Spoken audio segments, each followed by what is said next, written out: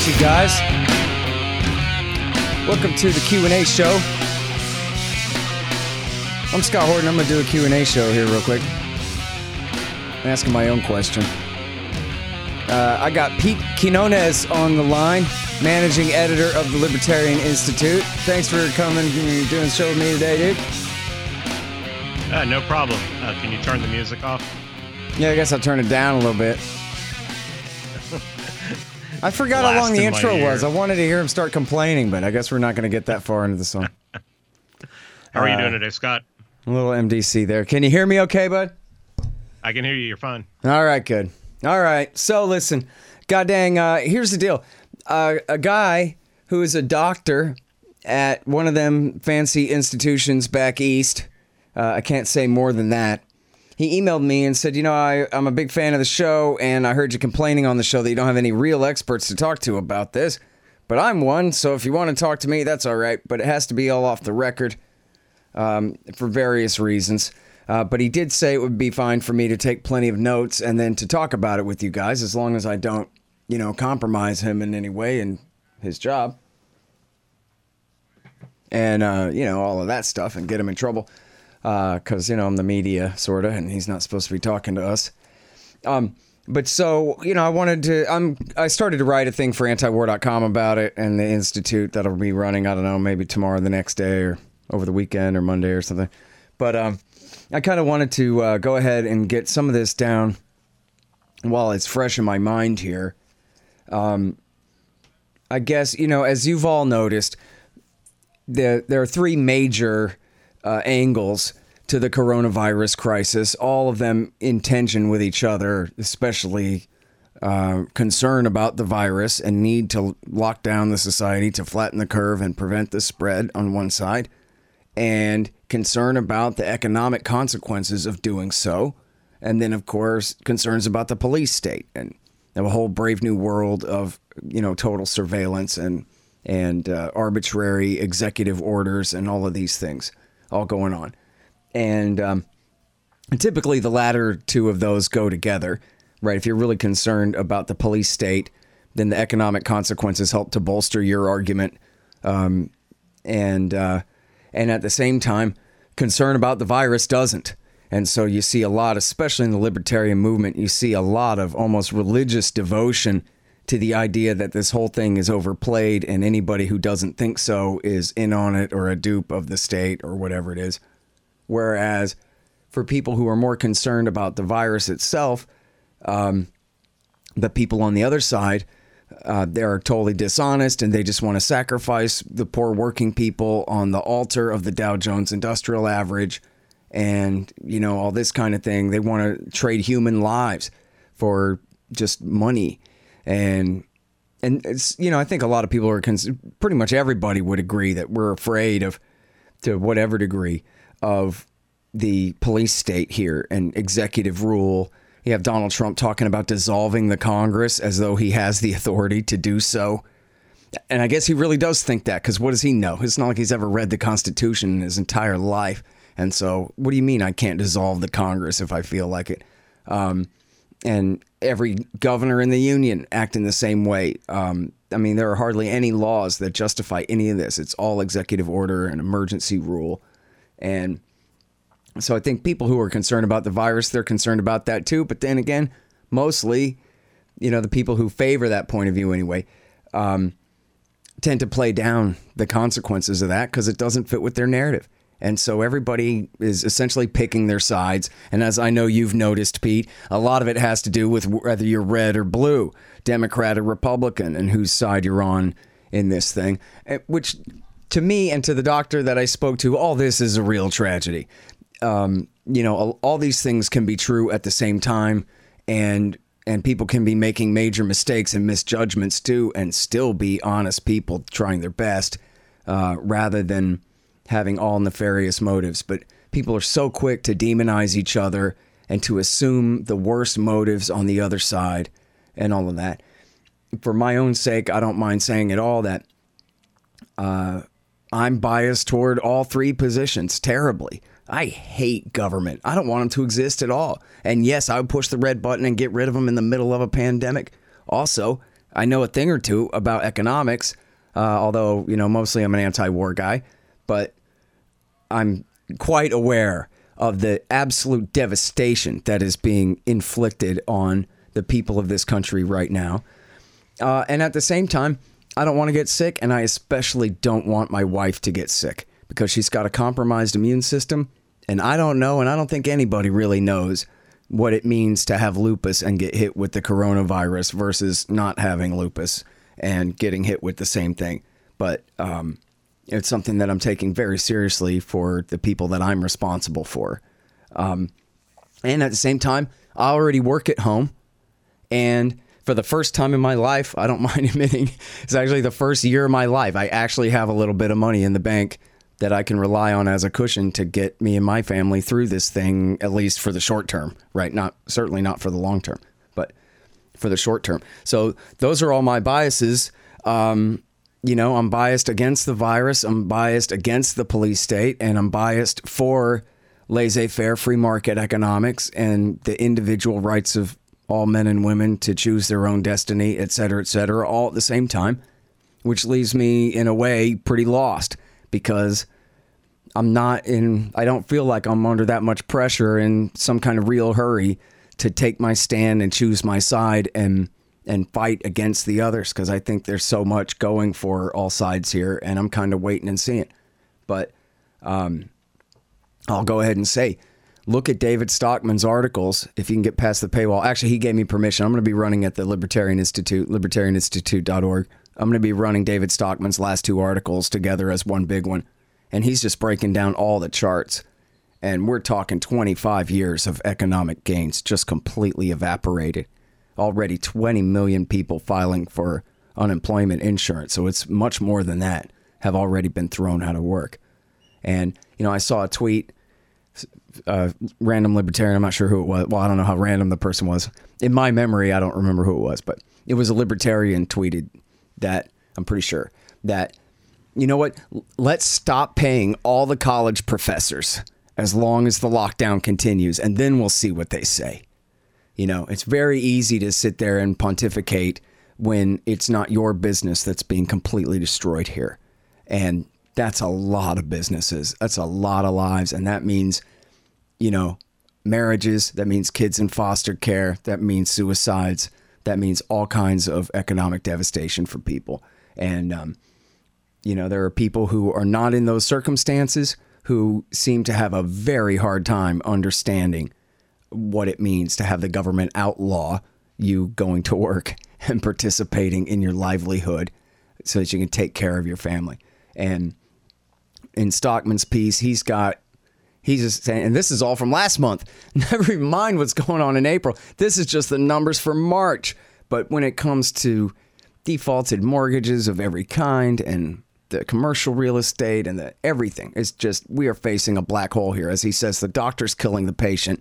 The whole economy's going into cardiac arrest, virus or no virus. It's going to be really hard to climb back out of this hole that they're forcing us into now. And with somewhat good reason. So anyway, I'm rambling. I'm going to try to get to my points here. But I want to say, for his sake, for the doctor's sake, the whole very first thing that he had to say to me was that all of the narratives are way oversimplified. And that even, people are saying, the scientists say this and the scientists say that, and they're either right or they're wrong or whatever it is.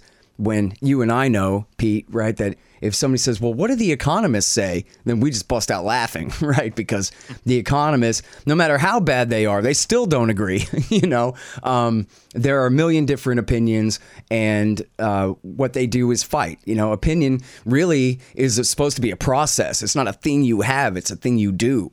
And it's, they're supposed to be fighting all the time. And when you're talking about medicine, especially, but in all kinds of science. And the reality is that there are as many interpretations of the same data as there are people examining that data. And then the data itself is, of course, cannot help but be skewed by the choices of inputs and what it is that you're trying to measure and what it is that you're expecting to see and all these kinds of things. And so it's very hard, even, in the midst of all of this or in another type, analogous situation, to really consider anyone to be right or wrong.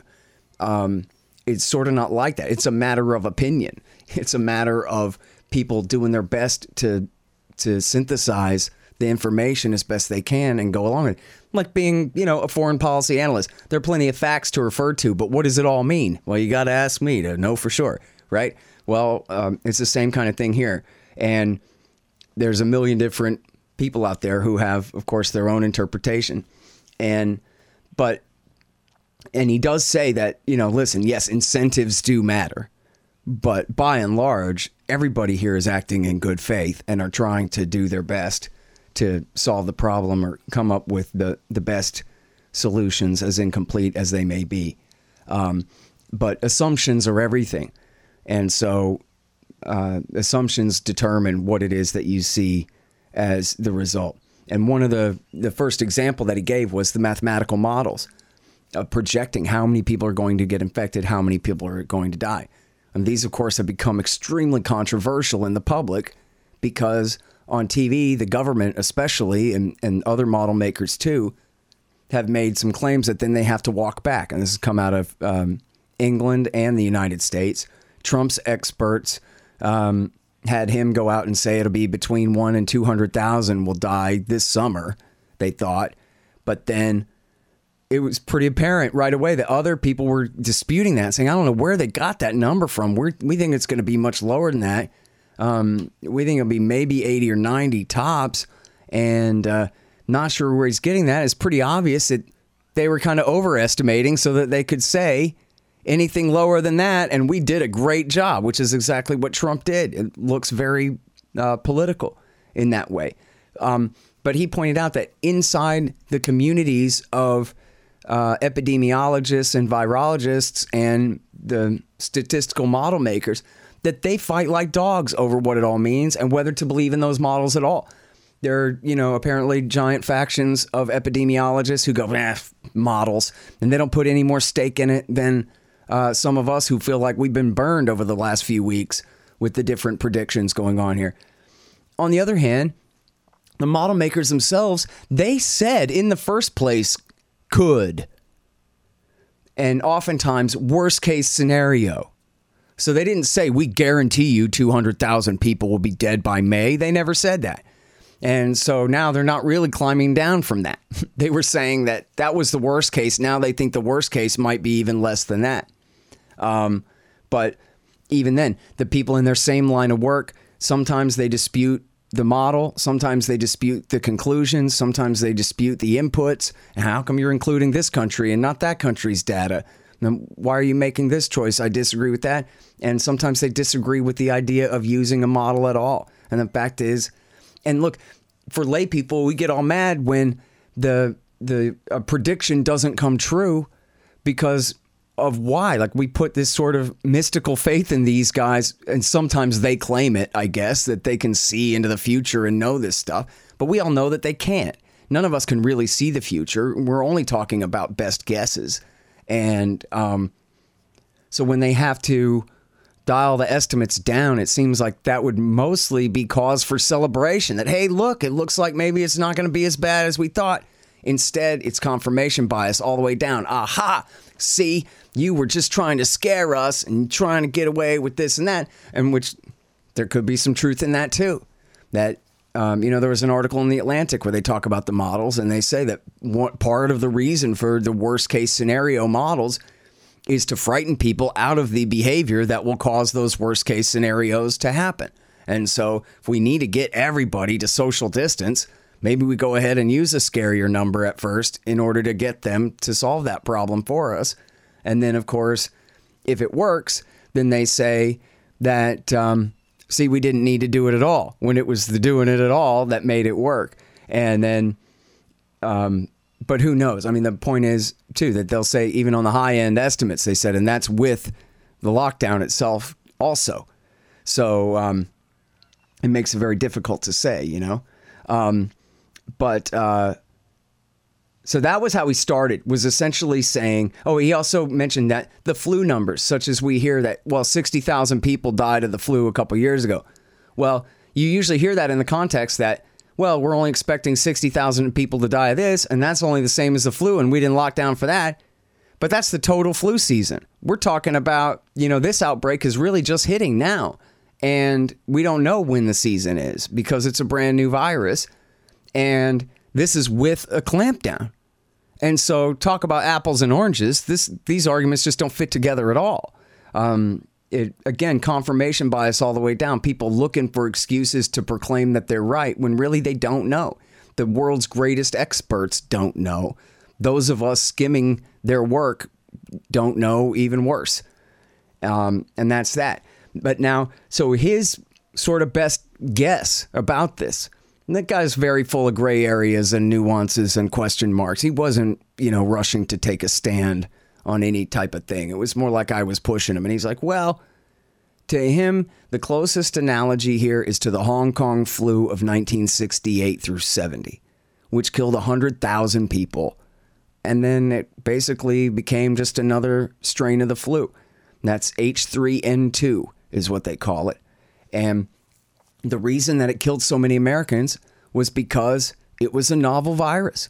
We had no immunity to it. And so it went around in 3 or 4 different waves over 3 years, and 100,000 people died of it. He said it's the same thing as when the English came to North America and killed off the Indians accidentally with the common cold. For all the mythology about the smallpox blankets, and that did happen at least one time in Colorado. I'm not sure about, how widespread that was. But the vast majority of American Indians who were killed by the European settlers were killed by the common cold, which we all have almost, we have immunity to. European Americans have an immunity to that makes it absolutely not deadly at all. I mean, we virtually never die of the common cold. But that's just because the common cold already killed all the Europeans that it could. And those who survived, and that was back generations before, those who had survived essentially had this kind of immunity to it. And the cold over the centuries evolved in us to not kill us and to keep us as useful vectors to continue coughing and sneezing and spreading it around. That's what's good for the virus. And so, it's a symbiotic relationship there with us. But when it came to the American Indians, they had no immunity to it whatsoever, and it just absolutely decimated them as bad as if it had been smallpox. And so that's the thing about the cold. It's not that the cold is not that bad of a virus. It's just that we have this built up defense to it, genetically speaking. It doesn't kill us as bad as people who've never been exposed to it. So same thing with the Hong Kong flu and same thing with this novel virus. And that's why he thinks that approximately all of us are going to get it within the next 2 or 3 years, and that, or maybe even 1 or 2 years, and that he thinks that just like with the Hong Kong flu, that probably 100,000 people will die. And also that there's nothing that we can do about that. That it makes sense theoretically to flatten the curve right up front here with a lockdown in order to keep the hospitals from being overwhelmed and the nightmare scenario of people being triaged to die in the hallways and parking lots because there's just not enough ICU beds and stuff. But after that, and now that we've created enough time with the lockdowns in order to expand the number of ICU beds and to provide new ventilators and whatever it is, that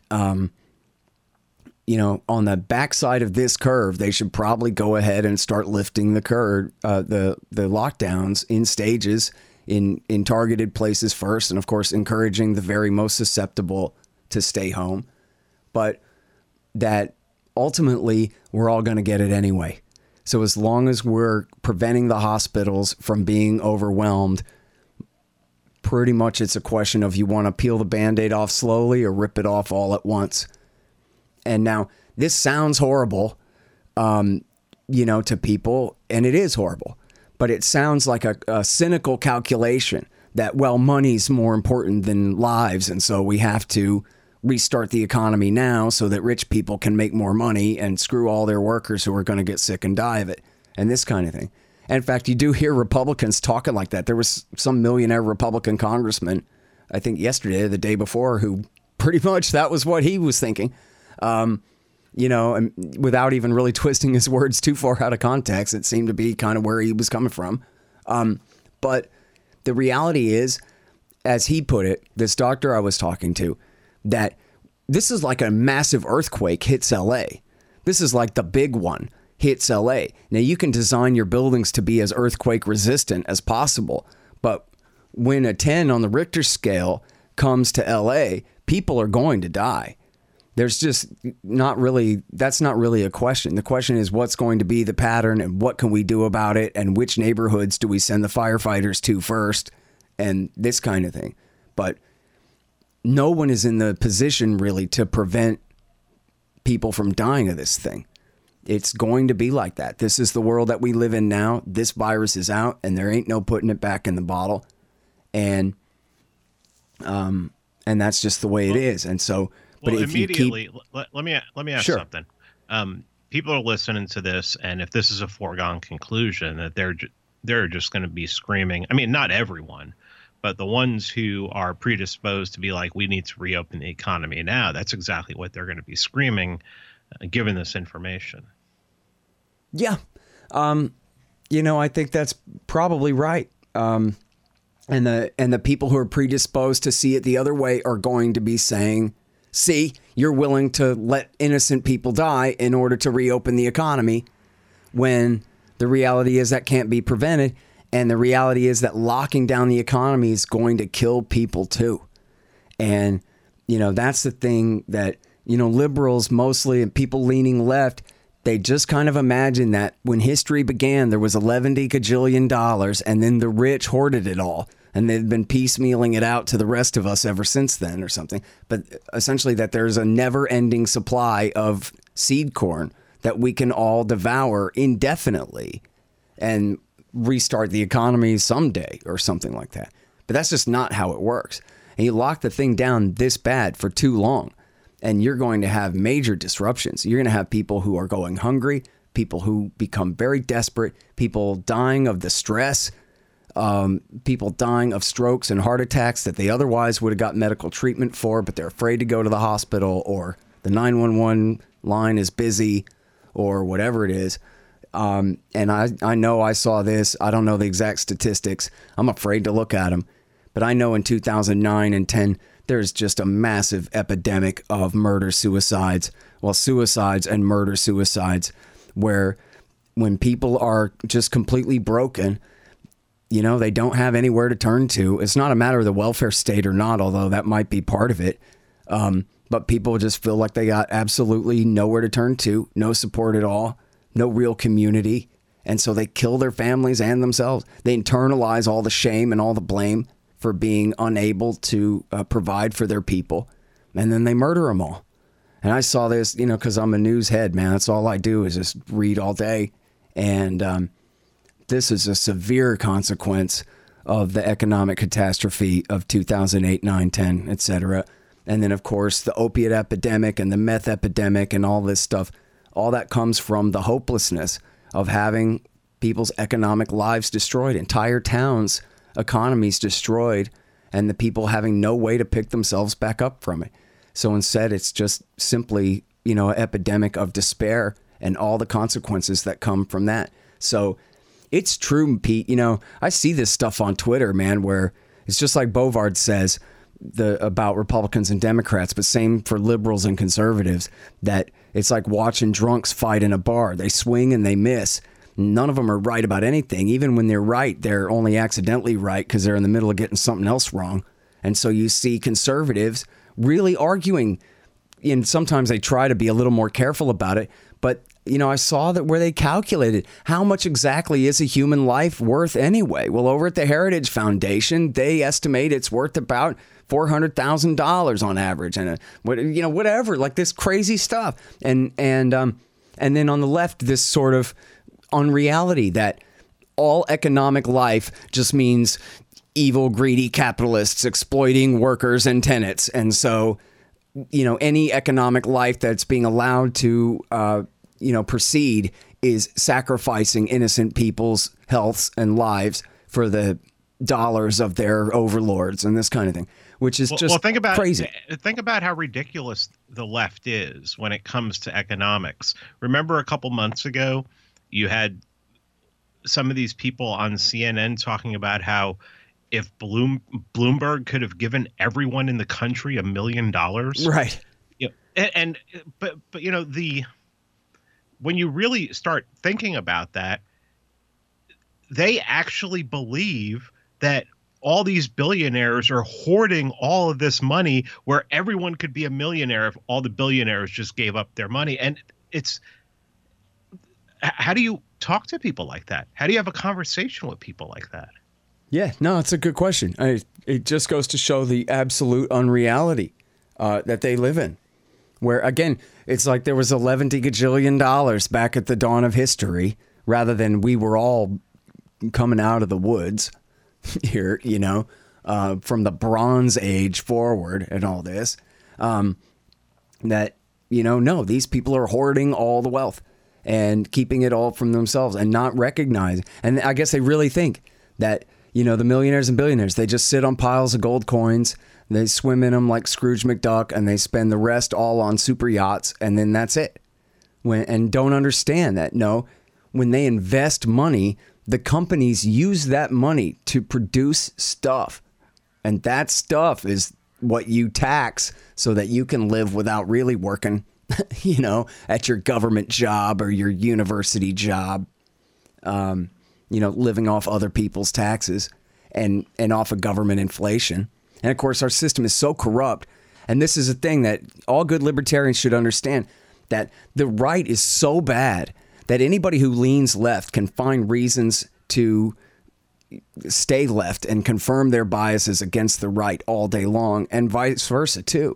And so, for example, if you're a liberal, you go, well, the Federal Reserve creates money out of nothing all day long just to pay off billionaires, but they can't afford to pay off those of us who have nothing. Well, that's not right. So then they support the modern monetary theory where the government could write everybody a check for $1 million. If Bloomberg can't, then the government can, and there won't be any consequence from that. And the proof of that is they print money all day long to pay off the rich and to socialize the costs of the rich and the corporate elite at the expense of the rest of us. And that much of their argument is as true as can be. And then if you ask the right wing in charge of the country right now, for example, they'll tell you, that's right, this is capitalism. You stay away from us, you socialist.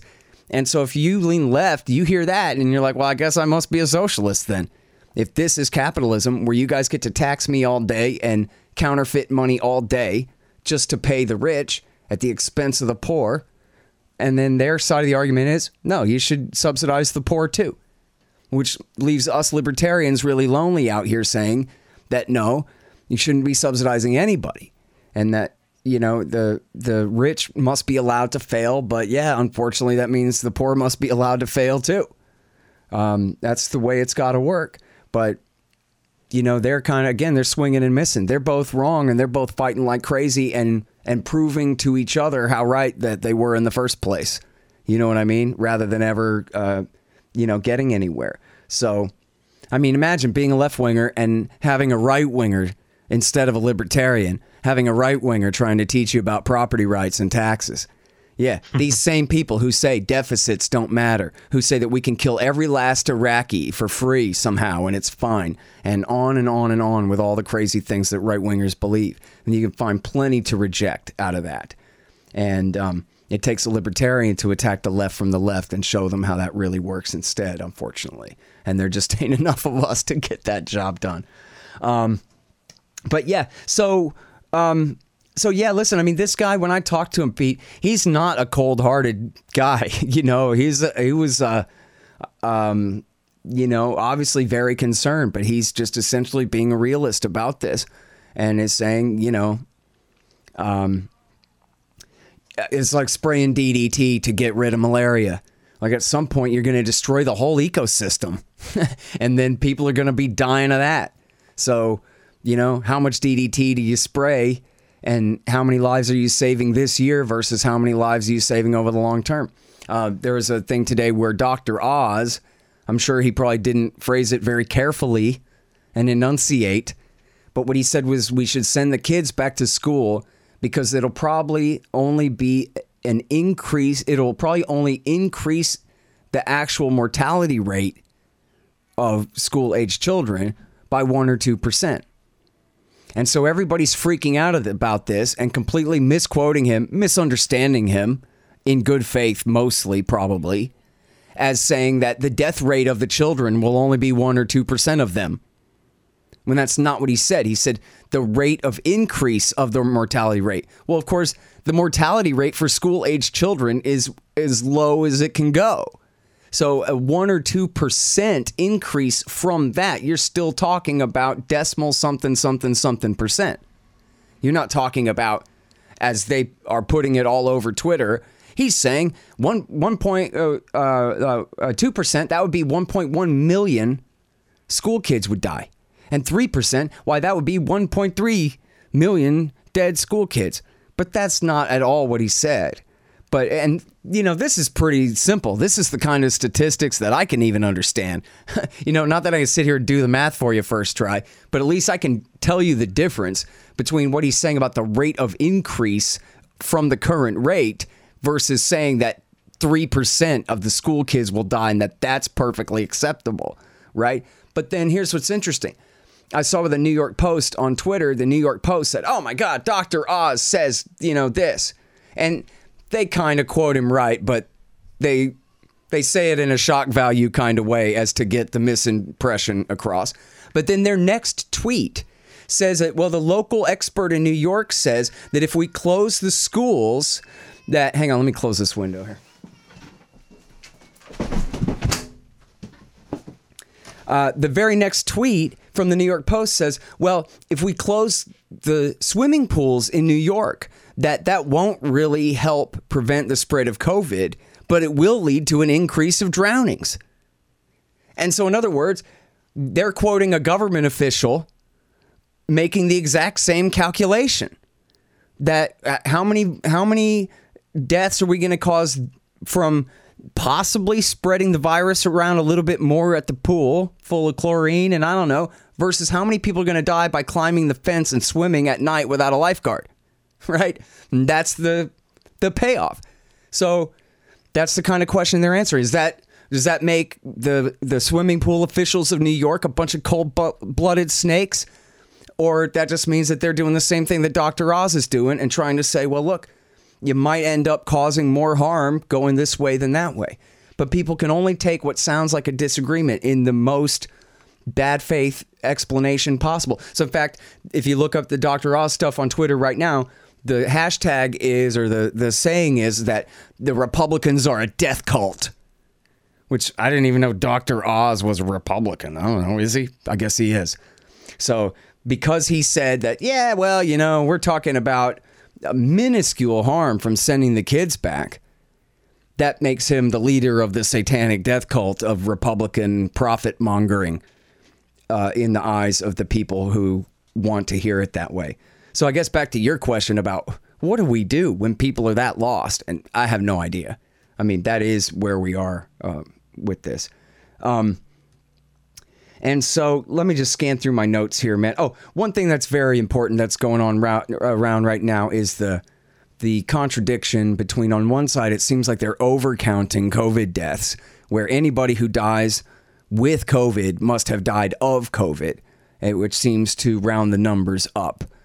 And then, you know, quite famously, the New York Times reported that yesterday in New York City, they added 3,700 names to those who have presumably died of COVID, but they don't really know that.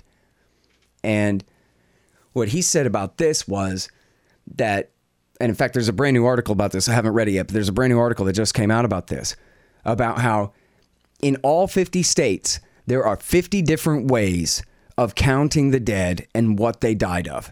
And that, in fact, within the 50 states, there are 50 more different ways between the different counties and the city governments and from one coroner to the next. There's no real standard. And so the numbers of who died of what are counted, you know, in a completely haphazard way. Not necessarily dishonest, but haphazard. And then also incentives do matter. So there was at least one report out of Michigan, I think, that the hospital gets paid more money, quite a bit more money by the federal government for every coronavirus death as compared to other deaths. So, hey, that matters. If you think that that doesn't matter and they're not going to start estimating higher, oh, go ahead and call that one coronavirus there, then you're nuts. Yeah, that is definitely going to make a difference. At the same time, as we all already know, the government created a massive bottleneck in the creation of tests in this country. The CDC outlawed and the FDA outlawed the creation of tests for 6 weeks before any other companies, or more, before any other companies could really get into the game. And so like the new Abbott test, Abbott Laboratories that makes Similac, put out this test. And you might have seen on the Tucker Carlson show, it's a 15-minute test, this little box, little machine that you put the sample in. And yet it's a long time before these things are getting out to where they're supposed to go. And I know from my sister, who's a nurse here in town, who has been pulled from her hospital to one of the other hospitals where they're treating more of the COVID patients, that they have patients in there. And in Austin, the outbreak is relatively small. I forget, it's a few hundred here. I have the Texas numbers here. In Travis County right now, the deaths are 17. The cases are 4,000. Nope, that's telling me Harris County again. Why is it doing that to me? I want to see Travis here. Sorry. Travis County, it's 1,000 cases, 977 cases, and then 17 deaths. But so it was almost 1,000 cases. So she's in a hospital with a lot of COVID patients. And she says a bunch of these patients, they can tell they all have the same symptoms at the same rate and the same time and whatever. There's very little question that they're infected with the coronavirus, but they don't have enough tests. And so they're not testing them, but they are counting them. But they're not lying. They're making a very good educated guess that that's what it is, you know?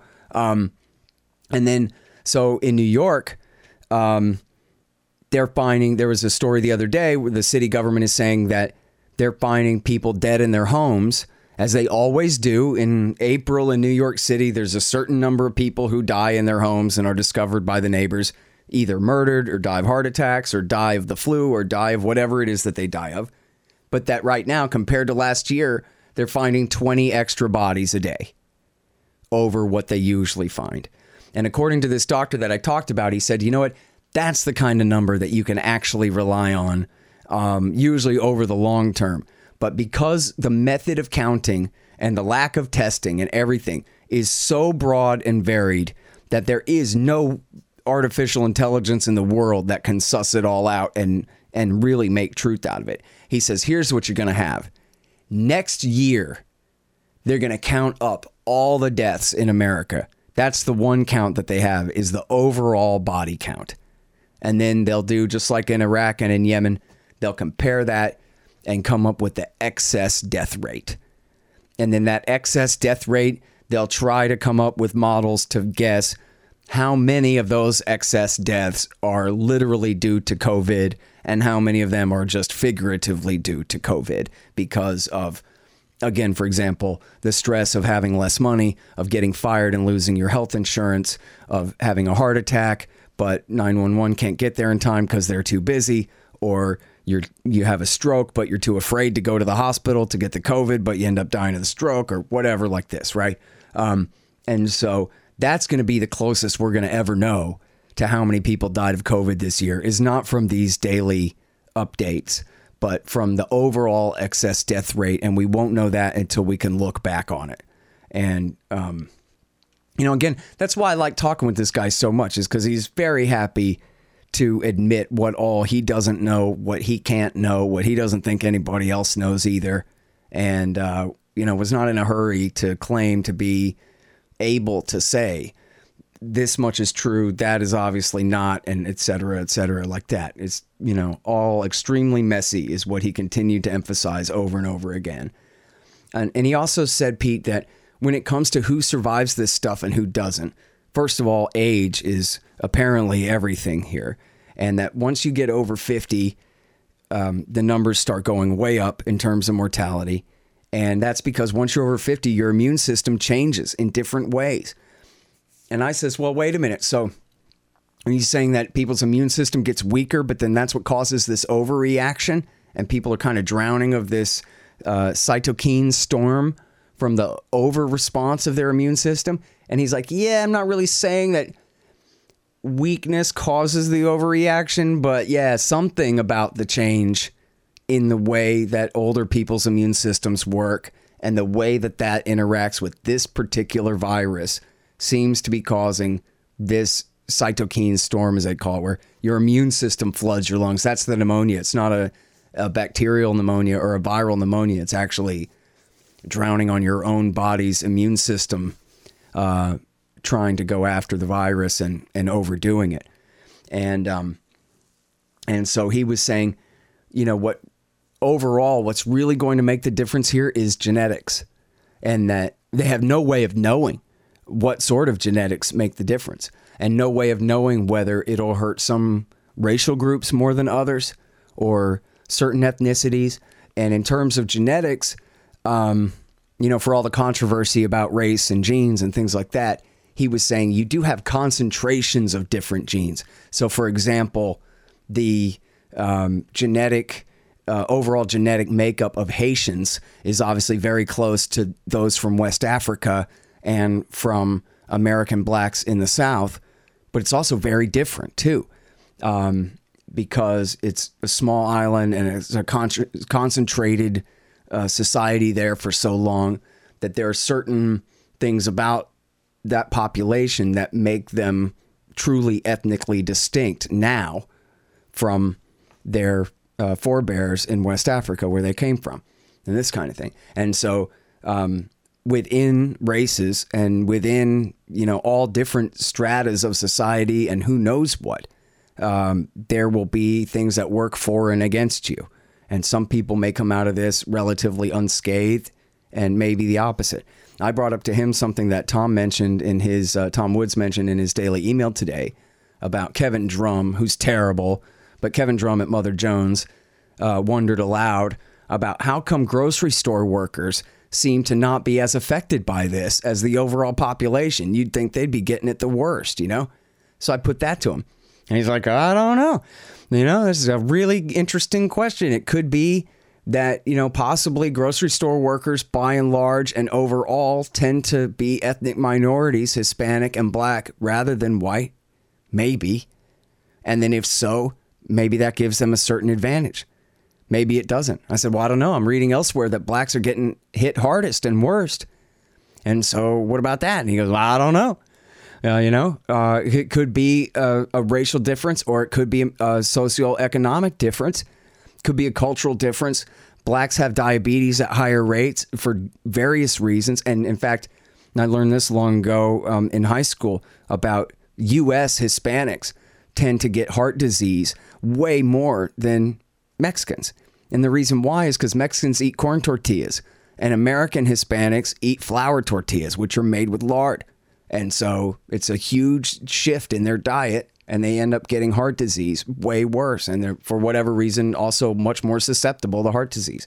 So these, and in fact, one of the analogies we talked about was Justin Raimondo got lung cancer, and he lived for another year and a half because he just so happened to have the exact receptor to work with this medicine, Keytruda, which happens to be extremely helpful for people with lung cancer.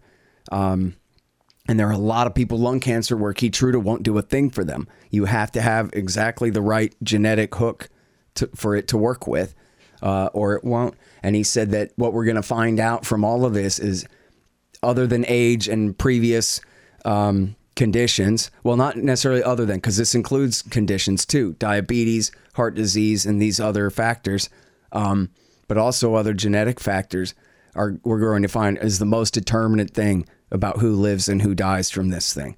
And so again, nothing you can do about that, really.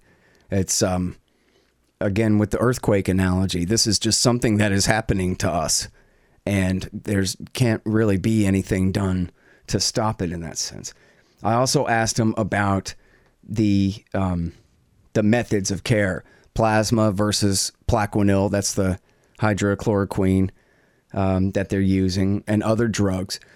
And he had a whole thing about, man, with the drugs, you can have great anecdotes and they really might be meaningful, but you don't know that they're meaningful. You really can't know until you do large-scale double-blind studies. Otherwise, it just ain't science. And he gave a great example of a German company that had developed this drug.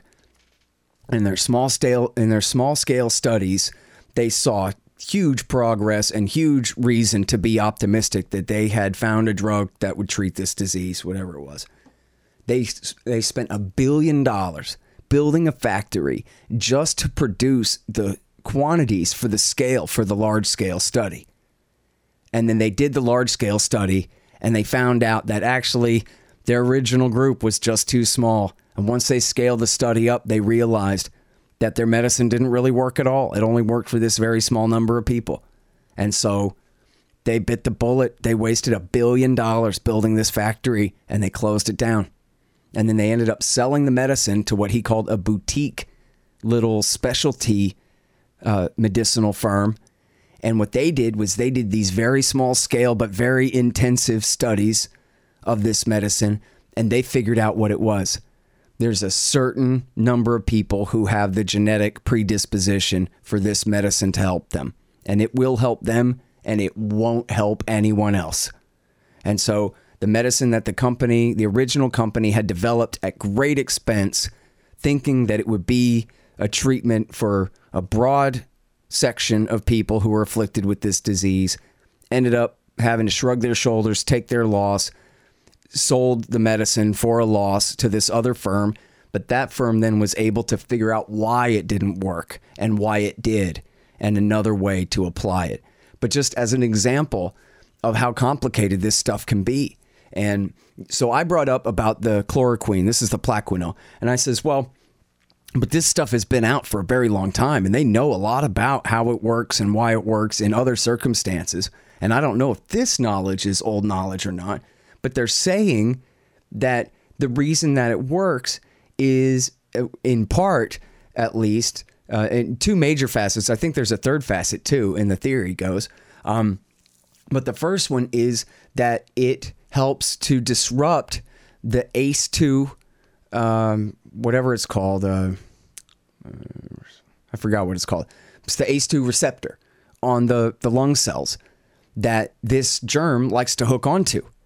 And that the Plaquenil makes it more difficult for the virus to hook onto that cell. And secondly, there's the cytokine storm that I talked about, which is the lungs, the immune system overreaction, people drowning in that. Well, Plaquenil is an anti-inflammatory and that's why they use it for lupus. It's an immune suppressant, and it's better than steroids some of the time anyway. You know, my wife has lupus. Usually if she has a flare, they just give her steroids, but that makes her susceptible to all kinds of other infections and things like that. Where Plaquenil is a much harsher drug, but it doesn't suppress all of the immune system, only some facets of it. And so they think, with a good educated guess, that it's helping to suppress the cytokine storm, the immuno overreaction that is killing so many of the victims here. And so there's a couple reasons. There's a third reason is they think that it actually opens up the cell and makes the cell more receptive to uptake zinc. And it's not pure zinc. It's zinc, this or that oxide or whatever. I'm not sure. I forgot. But and that zinc then also has antiviral properties and helps keep the virus from being able to infect the cell. But still, that's all hypothetical, and you can't really know. You can think, and you can guess, and you can try it, but you can't really know that it works until you do massive double-blind studies. And then even then, when the results come back, they've got to all fight about it, and they've got to be able to replicate the results. And that's not just Democrats talking because they don't want to give Trump the credit for his brilliant insight to use this drug. It's just those are the facts. And by all means, if you're dying, take it and see if it helps. If there's no better answer, if your doctor doesn't know a better way, then go for it. What the hell? But the same is true for hydrochloroquine and for the rest of these drugs, that they really don't know. And it's going to take a very long time for them to figure it out. And so there's that. I'm sure people would want to know, about that. That was one of the things that I was wondering about the most.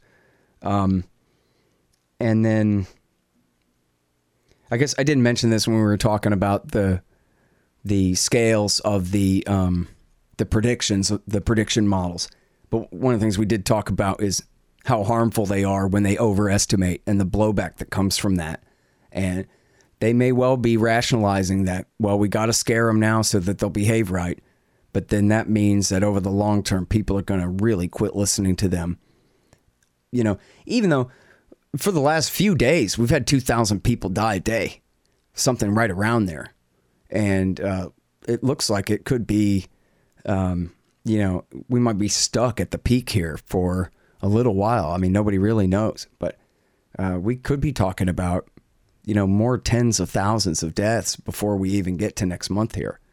So it is a very real crisis. And, you know, I know because it's, especially if you live out here, like in Austin, I think overall in Texas, including Houston, Dallas, and San Antonio, we thought it'd be much worse. In Bexar County, where San Antonio is, 37 deaths. Whew. I mean, I'm sorry, that sucks for those 37 and their families. I'm not saying that, but man, I was worried that it would be much worse than that. And, you know, apparently, you know, it has not been as bad. And I'm sure part of that is because of the social distancing. And, you know, part of that's because we're comparing to New York, where people live on top of each other in these tiny little boxes and stuff, where it's just totally different here in terms of density, and public transportation is probably a big part of what happened in New York. This is a whole conversation we had. What's different about New York and everywhere else? I had seen a theory. I don't know if you saw this, Pete, but I had seen an interview with a pediatrician from New York, this lady, and she was saying she thinks that like 80% of the children of New York have already had it and are almost all just asymptomatic or barely symptomatic. But that then she was, I think, kind of speculating that maybe that's where a lot of the problems come from, is it was all spread through the school system. They didn't they didn't close down the schools soon enough. Maybe it wouldn't have made a difference anyway. But the kids all got it from each other, and then they brought it home, and then the government locked them all up in their tiny box apartments on top of each other with their kids like that. Which, you know, they probably would have got it from their kids anyway, I guess, at that point, whether they're at home with them all day or not. Still sharing a house with them, sharing an apartment with them. But that, you know, that seemed to be a big part of it. And then also riding on the subway cars. And he talked about riding on trains somewhere in the Northeast, and how, especially in New York City, they're filthy, those trains, and people cough and sneeze right on you without covering their mouth, and cough right in their hand and then grab right back onto the steel rail. That's another thing. They really don't know yet whether it's being transferred mostly by air or by smear. They thought for a little while it was mostly by air, and then they changed their mind and thought, well, and who's they, right? Some of them, the different factions arguing about it.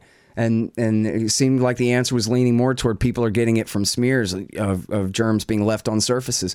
Now they're kind of leaning back toward coughing and sneezing more and being in very close quarters with people breathing the same air rather than picking it up from surfaces. So they still don't know that. And then maybe this is the last major point. There's some still flotsam and jetsam here, but would be the question of immunity. And he said that he doesn't really see any reason to think that we'll have any better immunity from this than we get from a cold. In other words, you can get a cold over and over again because your immunity will, depending on the person again and their genetics, the immunity to colds only lasts for so long before you can get it again. Unlike, say, chickenpox, where at least most of the time, if you get it once when you're a kid, you'll never get it again. In this case, he says we don't really know yet, but he tends to think that this is going to be more like a cold, where herd immunity is impossible. Even with, I don't know exactly about with a vaccine or not, but he was saying, well, that was a sort of a separate question. But so spreading it around, letting it go ahead and run wild, and then we'll gain herd immunity from that. Not only is that unproven that we will gain herd immunity from that, but in fact, you know, there's probably, you know, pretty good reason to doubt that now. It seems like there are enough reports out of Korea and China, and I don't know about other places, where people who were completely cleared ended up getting reinfected. At least a certain percentage of people having essentially built up no permanent antibodies against it at all.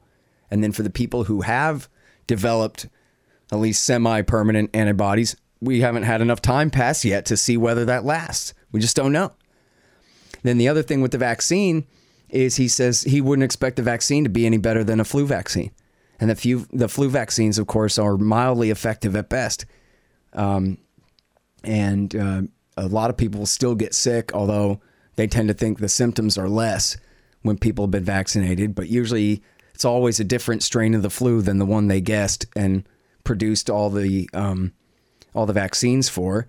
And then I think even when they get lucky and they really guessed right on the dominant strains of the flu that year, and they vaccinate for those, which happens some of the time at least, that still doesn't make that much difference. Might help some people avoid it, but it may not help others.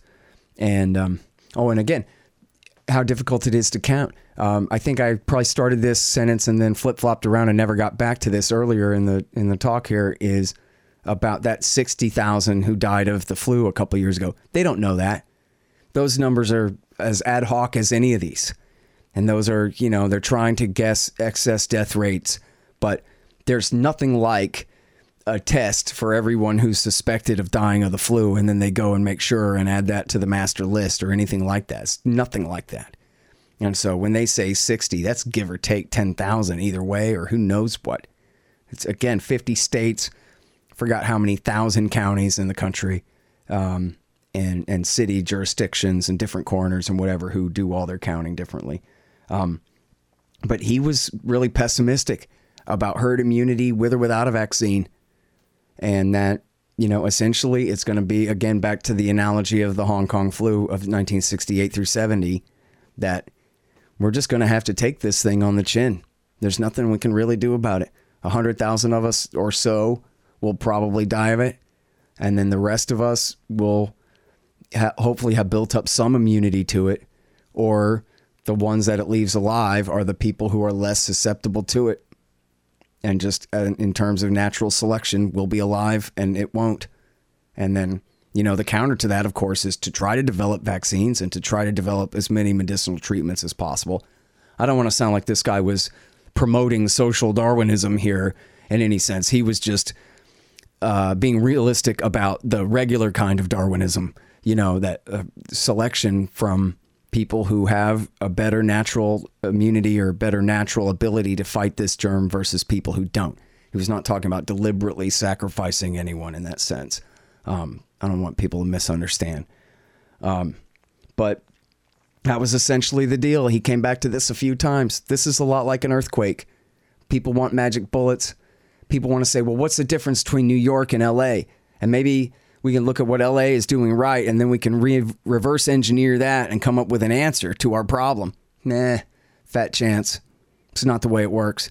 You can maybe ask why New York is worse and what they can do to prevent it from being that worse again next time. But in terms of, really finding a way to, suss out a solution to our problem from the current different scenarios, too hard to tell. At the end of the thing, he was like, look, the best thing is people should wear masks. They should wash their hands. They should keep their distance. Just don't breathe on me, man. Otherwise, we ought to be able to more or less get by. And it's going to be tragic as hell. He wasn't playing this down. It's going to be an absolute catastrophe for every family that loses a member or more. No question about that. It's going to devastate some communities in some ways. But, what's the alternative to that? The alternative to that is that and a Great Depression, rather than that or a Great Depression, and so that's essentially where he was at. And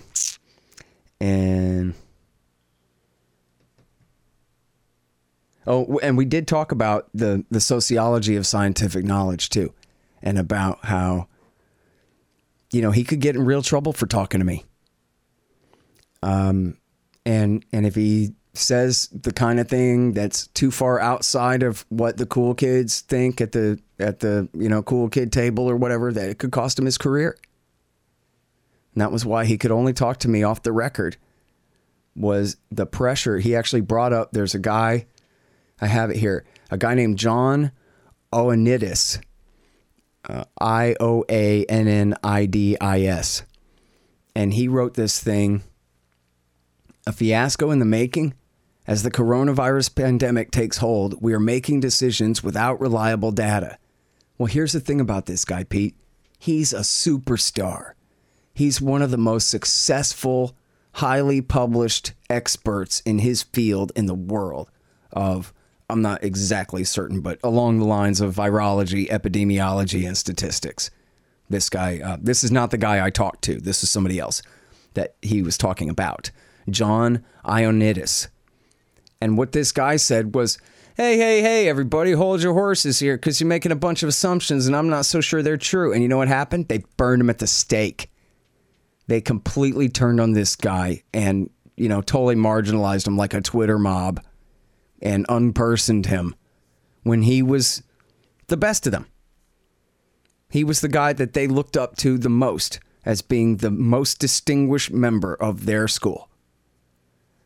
And I mean school figuratively, not actual school, but you understand what I mean. And they turned around and they hanged him because he was too far off the page of what we're all supposed to think right now. And it's just not supposed to be that way in science. They're supposed to be man enough and woman enough to be disagreed with, to be disproven. By all means, everybody take a position and fight about it. But everybody gang up on the one guy who said the thing that you didn't like to hear? Well, that's not science. It's not supposed to be. You're supposed to reproduce the guy's study and show why it's fake. Show what he should have taken into account and didn't. But that is what you have. You do have that kind of social psychology, cliques and factions and groups and groupthink. And so you can have a guy who knows everything last week and then crosses a line this week and becomes an unperson. In fact, I can't wait to read this thing. It looks like a really interesting article here. And so this is a major problem, is people ought to be able to come out and dissent for or against any of these, ideas and conclusions and policies and every other thing and have a vigorous debate about it. And, I'm actually reminded, a friend of mine told me a story about mathematicians in Russia, how they had this, at whichever academy, they had a tradition where when somebody came up with a new math formula thing that he wanted to debate, he'd go up there and write it on the board, and then they'd all just scream at him, "You're so stupid, you idiot," and have a huge fight about it. And then if he could put up a good enough fight and hold off a room full of screaming, critical mathematicians, then maybe his new equation could have a stay and have a, and maybe they would give it a fair look after that. And then the story had come up because a guy won the Nobel Prize or something for mathematics. And it was something that a Russian, maybe this guy was a Russian too, but it was something that a different Russian mathematician had proposed as an idea back 50 years ago or something. But they shouted him down and they wouldn't let him make his case. And he wasn't, tall enough, I guess, or whatever, didn't have the presence in the room to say to them, no, you're the ones who are wrong and here's why I'm right. And so then 2 generations later, some guy wins the Nobel Prize for the same idea that he had had all those years before. And so that's a real mistake. Like, by all means, they should fight, but they should not put up such a fight that they win by the strength of their voice instead of by the strength of their arguments. And especially in a crisis like this, people should be much more open-minded and willing to concede and willing to, at least hear the other person out and presume good faith on their part and that kind of thing. And so I guess when people are afraid, it makes it harder to do that. And nobody, after all, wants to be the one blamed and being responsible for people dying. So it's always better to be overly cautious from their own point of view anyway, even if they're maybe causing more damage in another way. Who wants to be the epidemiologist who first says, go ahead and lift all the restrictions when you know that every other epidemiologist is going to blame every death after that on you? That kind of thing. So, yeah. Oh, one more thing. I forgot if I really talked about this very much, Pete, but I'll just say it real quick here about the asymptomatic people spreading it around. I told him my story of how I became worried about this And that was that I was not worried about SARS, and I was not worried about the bird flu, H1N1, and I don't think I even heard of MERS when it came around, the Middle East respiratory syndrome. I don't even remember that one. But anyway, I never was concerned about SARS when it was going around. They did hype it up quite a bit at the time. But I knew then at the time, from whatever little reporting I did pay attention to, that you had to have a fever to spread it. And with this one, I knew that it was a problem because of reporting in the Wall Street Journal, I think in January, it may have been in February, but I think it was in January when the Wall Street Journal first reported that this thing can spread by people who are asymptomatic or at least pre-symptomatic. And that means then that a fever checkpoint won't stop them. That means that no matter what, this thing is going to get out. Now, well, remember when we were talking this afternoon, that was the point where, I have to speak up because you admitted that this guy said, he has very limited knowledge about this because, they don't really know anything about it yet. Yet in January, they already know that it can spread that way. I mean, that doesn't sound plausible to me. Well, but here's the thing is they knew the outbreak started in December and in China, they were covering up the person-to-person spread for weeks and weeks. So I think it makes sense that they had at least a few cases where someone was going around spreading it and had no idea they were sick. In fact, I think I read about a specific case in Wuhan where someone was going around, a young woman, I think, was going around spreading it without knowing. You just said they're walking around knowing they're not sick, but they're not sick. No. Well, or not knowing that they're sick, but maybe they're just pre-symptomatic. Okay, pre-symptomatic. But it's making it sound like I could be like, at the beginning of March, I was flu-y for about 10 days, and I was pretty convinced that I had this. But also back in February, I was having dry cough and chest problems and everything like that.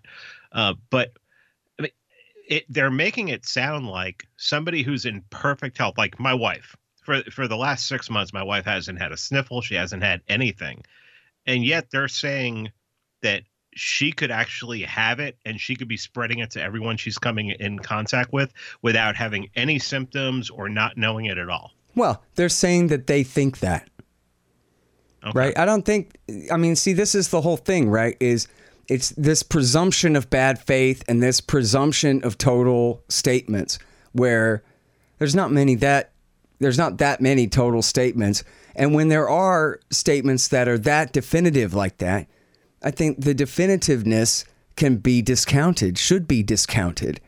But that doesn't mean that the premise should be. And what they were saying back then that I was first reading about this, that got my alarm up, was they think that they had a few cases where people are spreading it without knowing they're sick. It's either before the fever kicks in, or maybe the fever never does kick in at all. Maybe they have a sniffle for a day or very light symptoms and apparently are still able to spread it. And that's the loophole in this virus that SARS did not have. With SARS, you weren't really shedding infectious levels of viruses onto others until you had a fever. And so in that case, just like with Ebola, if you have enough people working on it, you can lock down the area. And there was an outbreak in Toronto of SARS, and they just essentially established fever checkpoints everywhere. And anybody who had it, they got in contact with everybody they'd been in contact with, on like the way they did with this one in South Korea, and they were able to lock it down. Whereas with this one, it's just apparently it seems to spread much more wildly. In fact, there was a piece, a study that was put out by the CDC last week about a guy that they call the super spreader in Chicago, who I'm trying to remember now. I don't remember whether he ever came down sick or whether he never did at all. But they traced it to him that he had apparently gotten a bunch of people sick going to a funeral and then the after party and then out to dinner with some other people. And a few of them died and many of them went on to spread it through the community. And here was this poor guy didn't do it on purpose. He had no idea. If he'd known he was sick, I'm sure he would have stayed home, but he didn't know he was sick. And so, which makes sense. If you're a virus, that's the thing to do. right, is to figure out a way to not kill your host so fast that he can't infect others. And if this virus has figured out a way to get people to spread it around without even knowing they've had it, of course, I'm personifying a strand of messenger RNA here, but you understand my point. This is, people personify evolutionary processes like a decision, but I think you understand my figure of speech. That's, like a cold has evolved to keep you alive so that you can keep spreading it. And whereas Ebola didn't, right? Ebola evolved in, I don't know what kind of animals, but it almost clearly, every time Ebola does break out, it kills the host so fast it can't spread. Well, it can, but it's possible for other humans to lock down the infected and prevent it from escaping and getting out there, because the people who have it tend to die so quickly and tend to be so sick so quickly that they can't even get out of bed to spread it in the first place, this kind of thing. And so, I don't know, Pete, if it's an absolute proven fact, but, he said that too. He said to me, he goes, look, well, I was explaining to him, this is why I took this one seriously, where I completely dismissed SARS. I didn't pay any attention to SARS whatsoever, but I paid attention to this one because I thought, aha, asymptomatic spread. There's your key, man. That's your get out of jail free card for this virus. It gets to go on and spread it to more people. And that's why I got all the toilet paper I needed way back then. I never got caught in that rush and in fact, I feel bad I didn't start doing shows about it then and warning all of my people and, my friends and family around here that, because nobody, and I admit this is part of it. I didn't want to look like a jackass predicting disaster and being an alarmist for an invisible thing in the future that I can't really see. I should have trusted my own gut because, after all, I'm right about everything all the time, aren't I? So I probably should have said, well, forget that. What do I care about embarrassment? And called all my people and done a Q&A show with you about it right then on the spot to get this out, that I think that this is a big deal. If nothing else, you better get your toilet paper now before there's a run and a lockdown, because this virus is coming here and it is getting out. There's no containing this one. It's going to spread. But he brought up to me that, at the same time, if it was really true that you had these asymptomatic super spreaders around everywhere, and we should have all gotten it by now, because those guys would be going to the store, they'd be working at Amazon and whatever else, like Typhoid Mary, having no idea they have it, but spreading it around to everybody else. And so it seems like maybe things would already be a lot worse than they are. And so again, with the big question mark, and again, with this doctor's willingness to admit what he thinks but does not know, and what's his best guess, but I really would hate to say. Like when I brought up what's the differences between New York and LA, he's like, I don't know. I mean, obviously you have the density, you have the subways, you have JFK Airport, but then again, you have LAX. And you got a lot of poor people, a lot of homeless people in Southern California. There's a lot of reasons why it should spread in Southern California nearly as bad as New York, but apparently it hasn't. So nobody really knows. And do I have a favorite theory? I asked him. I'm not asking you to commit. We're off the record here. Just, tell me, what's your best guess? Probably has a lot to do with the subways and the things, but it's uncertain. It absolutely is uncertain. So, you're right to object. Like, hey, what's the proof of that? I don't know. But sure seems like that's what's going on, is that you have asymptomatic spread where people, if they know, especially in the middle of a pandemic, they know that, oh, man, I think I'm coming down with something. Stay home, man. This is important. This ain't like a cold. You got to not spread this. You're especially obligated to not go out if you're sick. And I think people are feeling that way. It doesn't have to be the law. That's, nobody wants to get their coworkers or their loved ones ill, but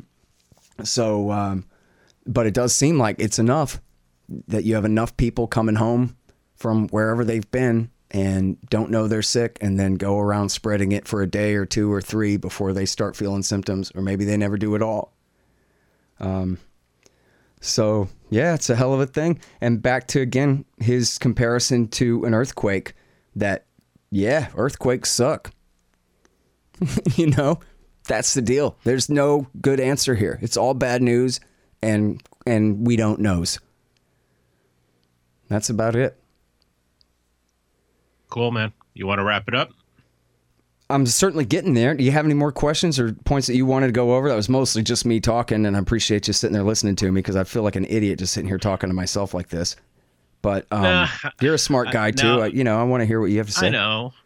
I know. It's just at this point, what's really been frustrating me is I've been taking this thing seriously, but I've also been taking the economic fallout of this seriously and the future tyranny that could be attached to this. Mm-hmm. And as somebody who wants to know stuff, who is curious, who wants to know the facts, I just haven't been able since the beginning of this to believe anything that they're saying because it was just too soon.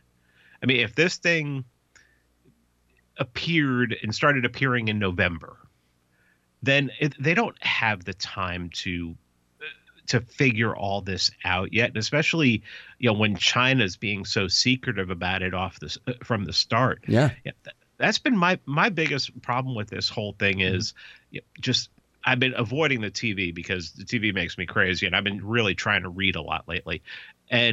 But whenever I hear something and I hear someone say something like, "Oh, 6 feet, 6 feet's not even enough. Really, it should be like 18 feet." I'm like, "How do you know this? How does anybody know this? Who's doing these experiments? Where is this coming from? How are they counting the numbers? Did this person die with COVID or because of COVID?" It's just it drives me crazy. And really, the thing about when we had this discussion on the phone this afternoon was this made me, you're talking to this guy and everything he said actually makes me feel better about the way I've been thinking about it. Yeah. Yeah. Like, what's your race to a conclusion? You can't. And you know what? Here's a great example of that.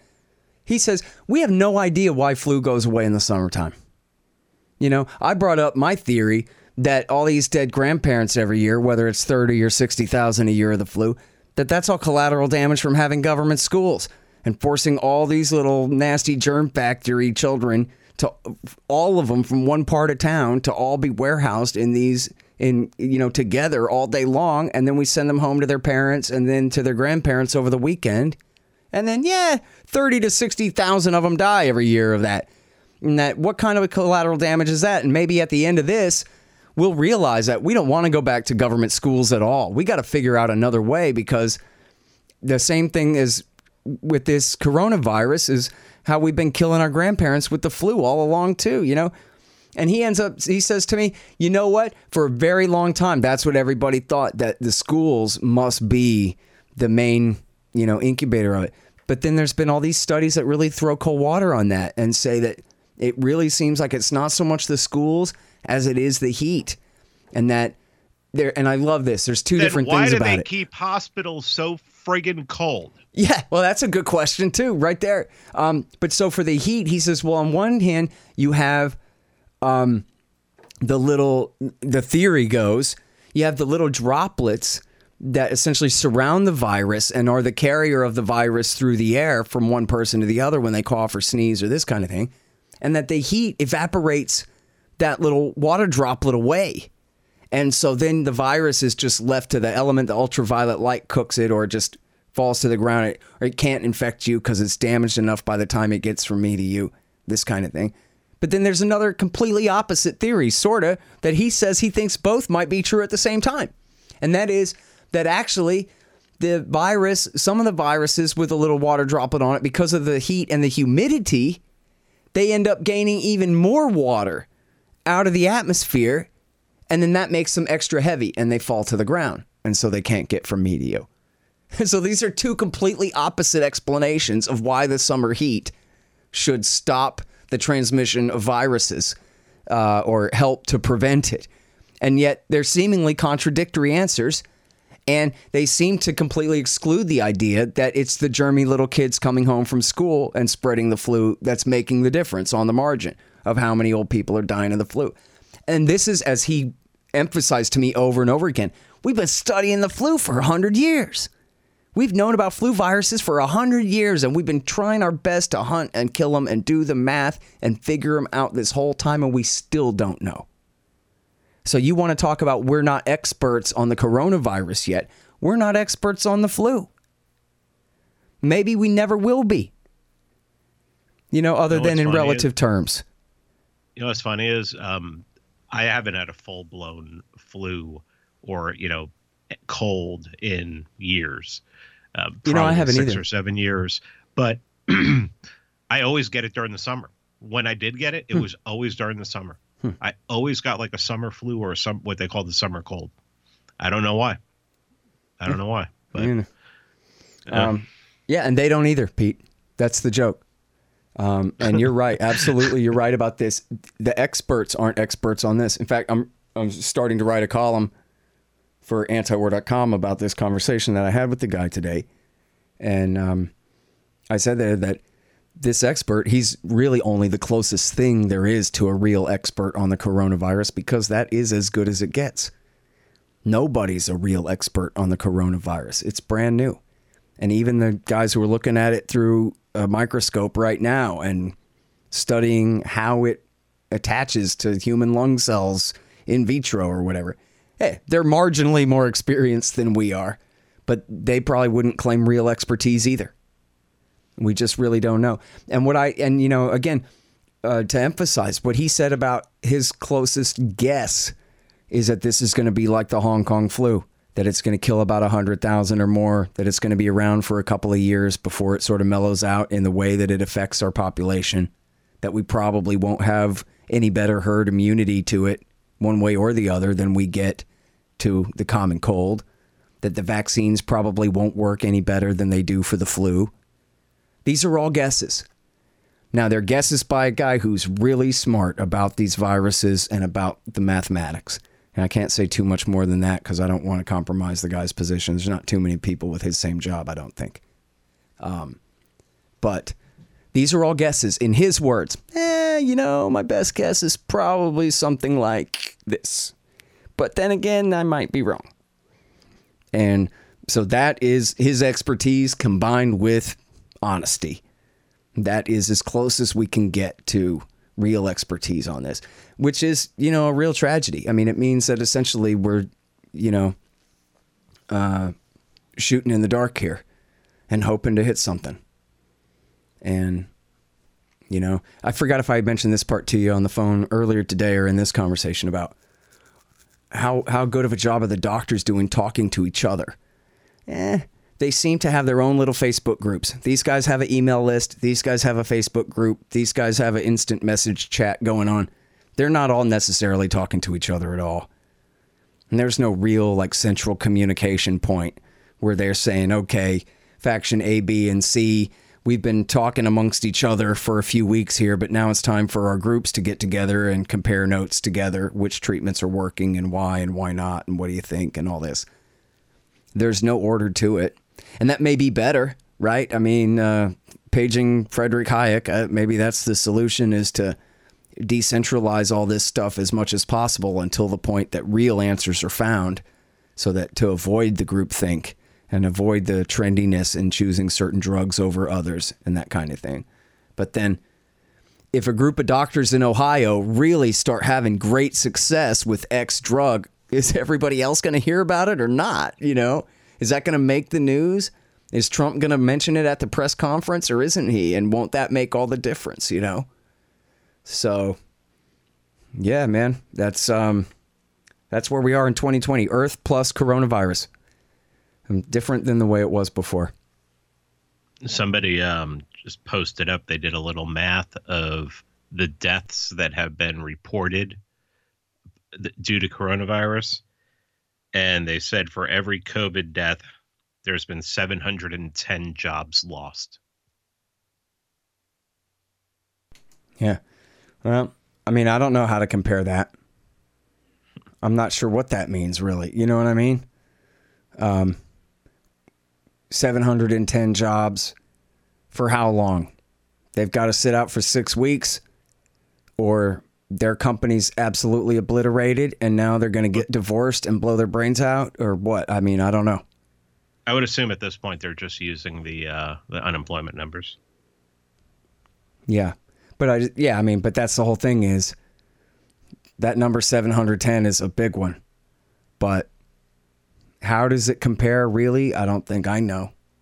And look, I mean, I think this is part of the real point too, is because we're not talking about trading lives for dollars. We're talking about trading lives for lives. And if that's the case, who gets to choose? You know, who has the right to say that we're going to save these lives by sacrificing those? And yet the default has got to be liberty. The default has not got to be the local governor's emergency rule and what he thinks is best. The default has got to be freedom. And then you ask, who's got the right to cancel the freedom to save these lives at the expense of those? And you know what? All other things being equal, this is a hard part about being a libertarian too, is there's always Ancapistan in our imagination, but then there's also all other things being equal. Like Dave Smith was telling me about Bob Murphy was saying, well, you know, in Ancapistan it would be like this maybe, but in our current circumstances where 20 million people get laid off all at once because the government is outlawing them going to work. Not just because of the virus, but because of the government's reaction to the virus. Do we really object as libertarians to the government then paying them off a few $1,000s so they don't get kicked out of their apartment? An analogy would be we're against eminent domain. But if the government does take some old black lady's house, we definitely support them paying her the market rate at least. Because, and yeah, it sucks. Or when the cops kill some guy and his parents sue, and they have to settle out of court and they get a little bit of money. We resent that that's taxpayer money. It should be the cop that has to pay. But is that the worst thing in the world that these people are getting that money? You know, you have to look at it, you know, in a matter of all things being equal. If you have cops and they have a monopoly on the right to arrest and prosecute people, and then somebody commits an armed robbery at your work or, you know, breaks into your house or kills, you know, murders a loved one of yours or something like that, don't you want the cops to go ahead and do their job and the DA to go ahead and put the guy in jail? Most of us would say, yeah, in those circumstances. I mean, one time I walked in on an armed robbery. This is back in like 2010. And I testified against the guy. I didn't point my finger at him because I actually didn't, you know, I wasn't sure if that was really the same guy or not. But I did testify that, and because, you know, it was the old man at the Quickie Mart next door to my house who I really liked him. And he almost died. The guy split his skull open, bleeding everywhere out of his head. It was crazy. It's like thick orange blood. It was crazy, dude. And I was a little torn about that. Am I going to testify for the state? It's not like I was turning in my friend or something that on a crime that I was in on or something. I just walked in the middle of an armed robbery. And, you know, presuming that they did their job compiling evidence against the correct person that they were prosecuting, then, yeah. I mean, I didn't point my finger at him and say, that's the guy, you know, jury and your honor, because I wasn't certain of that. But I did tell him what I saw, and the way I judged it was that, you know what? And what are you going to do? My friend, the old man, was a real victim here, and the government has a monopoly on the right to do anything about it here. And so, you know, I guess I got to compromise and go ahead and testify.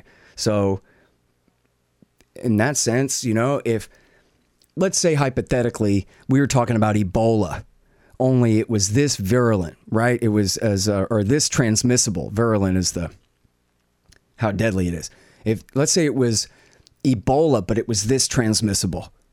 And so you had this many tens of thousands of people dying, the most horrible Ebola death with their, you know, organs being liquefied and this kind of thing. Absolute horror. And let's say it's more transmissible, and we were certainly looking at a few 100,000 would die this way. Would we support a lockdown then? If that's going to cause if we have, let's say, 500,000 deaths, 600,000 deaths, like the Civil War, isn't that going to cause a Great Depression? And isn't that going to cause major disruptions in the supply chains? And isn't that going to cause violence too? And might it be better to do a clampdown in that case? And maybe that doesn't apply in this case, but maybe it would apply in that case. And isn't it a question of all other things being equal?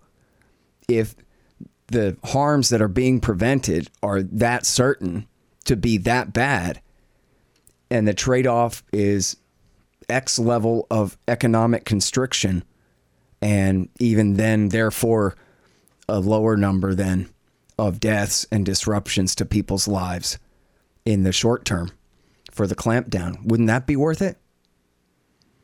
And I'm not really sure. I don't necessarily have all the answers to that, but I think, even libertarians who are absolutely as biased as I am, biased as can possibly be against state action in all places, and are terrified about what it's going to look when only the biggest businesses in this country survive and everybody else gets bought up for pennies on the dollar. And all the Orwellian surveillance police state, fever-seeking drones, and God knows what they have in store for us. But what if it was Ebola? That thing is nasty, man. So, I don't know. I think that we should be honest enough to admit that that's part of what we don't know too, of whether maybe some of this, might really be necessary to prevent just as much or worse harm in the other way, Yeah. Well, what do you think of that? I mean, no, all of it I get. If the government is, going back to the first thing you were talking about, if the government's causing people to be out of work, then they have to make them whole, even if it's, tax money. But we know it's not tax money. They're just going to print it. Yeah. So taxing your grandkids, basically, or they probably won't even see that. But, yeah, I mean, I can't get down with the way they've handled this. I mean, they had to have known what, as soon as they came up with the idea of, people aren't going to be able to go to work for 2 weeks. Okay. That's too much right there. But, they're talking about, I think Cuomo came out today and said something like, this may have to extend till July or August. And, that is just, some of them are saying 18 months, Well, yeah. Which, if they do that, there's going to be a war. I mean, forget it. Well, I think when they say 18 months, they think that it'll be in and out. It'll be like, people are going to go back to work. Oh, no, the curve's back. You got to be just jumping back and forth. But, man, at this point, it's devastating to people financially, man. It is just, I mean, people are, I don't think, I mean, unless you know somebody who's really suffering from this and everything economically, you just don't, people don't have any idea. Yeah. Yeah. Well, I mean, that's totally true. And you know what? It's really sad, frankly. I mean, there should be, people who are expert virologists who put the economy first here because they understand what it means to other people. And there should be people who are out of work right now who say, you know what? Maybe this clampdown is necessary to save the lives of other people. Instead, everybody is just interested in themselves and their own interests and refuse to recognize their own biases and that maybe their own biases are preventing them from really being right here. That was one of the things I liked about talking to this doctor. He's an expert in the viruses, but, well, I know he's a fan of my show. He's, I don't know if that really makes him a libertarian, but I think that means that he's got some kind of economic understanding here.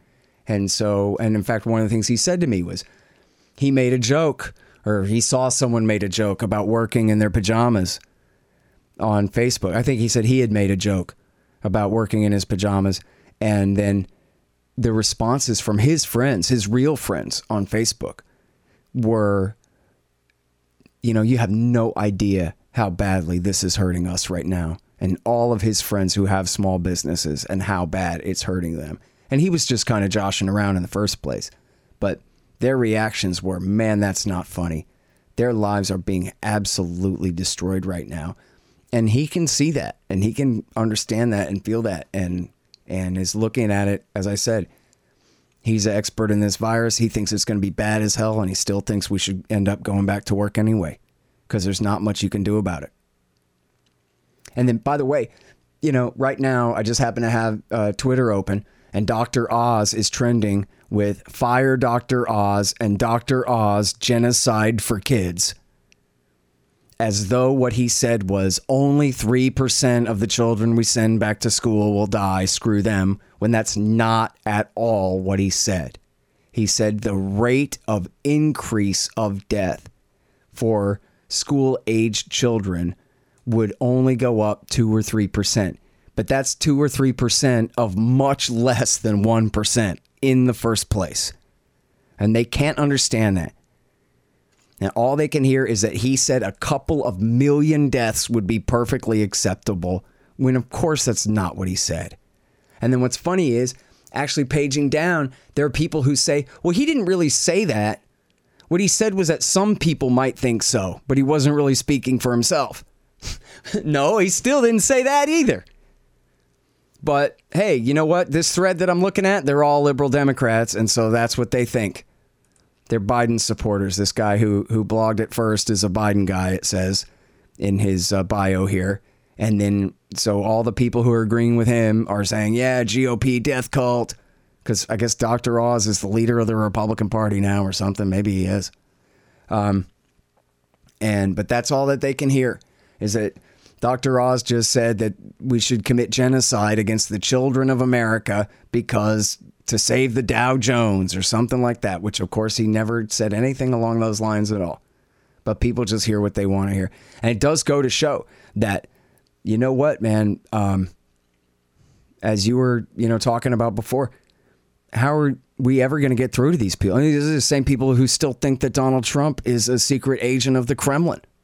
And that, I've seen apparently serious people saying, in fact, Samantha Power said yesterday, I saw her, the lady who started the war in Libya, saying that, when Vladimir Putin decided to install Donald Trump as president of the United States, I bet he never anticipated what a great job Trump would do destroying America for him. Just look at this. And it's like, and she ain't even lying. That's what she really thinks. And really thinks that, wow, what a great point I'm about to make on the Twitter here, everybody. Watch me. And then guess what? All of her fans agreed and said, yeah, great point. Does that mean if Trump loses this year, Putin has lost his power?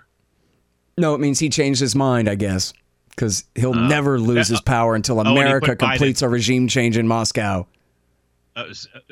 So he sided with Biden? Would that mean he sided with Biden or whoever it's going to be at that time? The answer is always yes. That's it. As long as it confirms your bias and you're right and you're wrong, then go with your wrongness and you'll be as right as can be in your own mind, which is the only one that matters.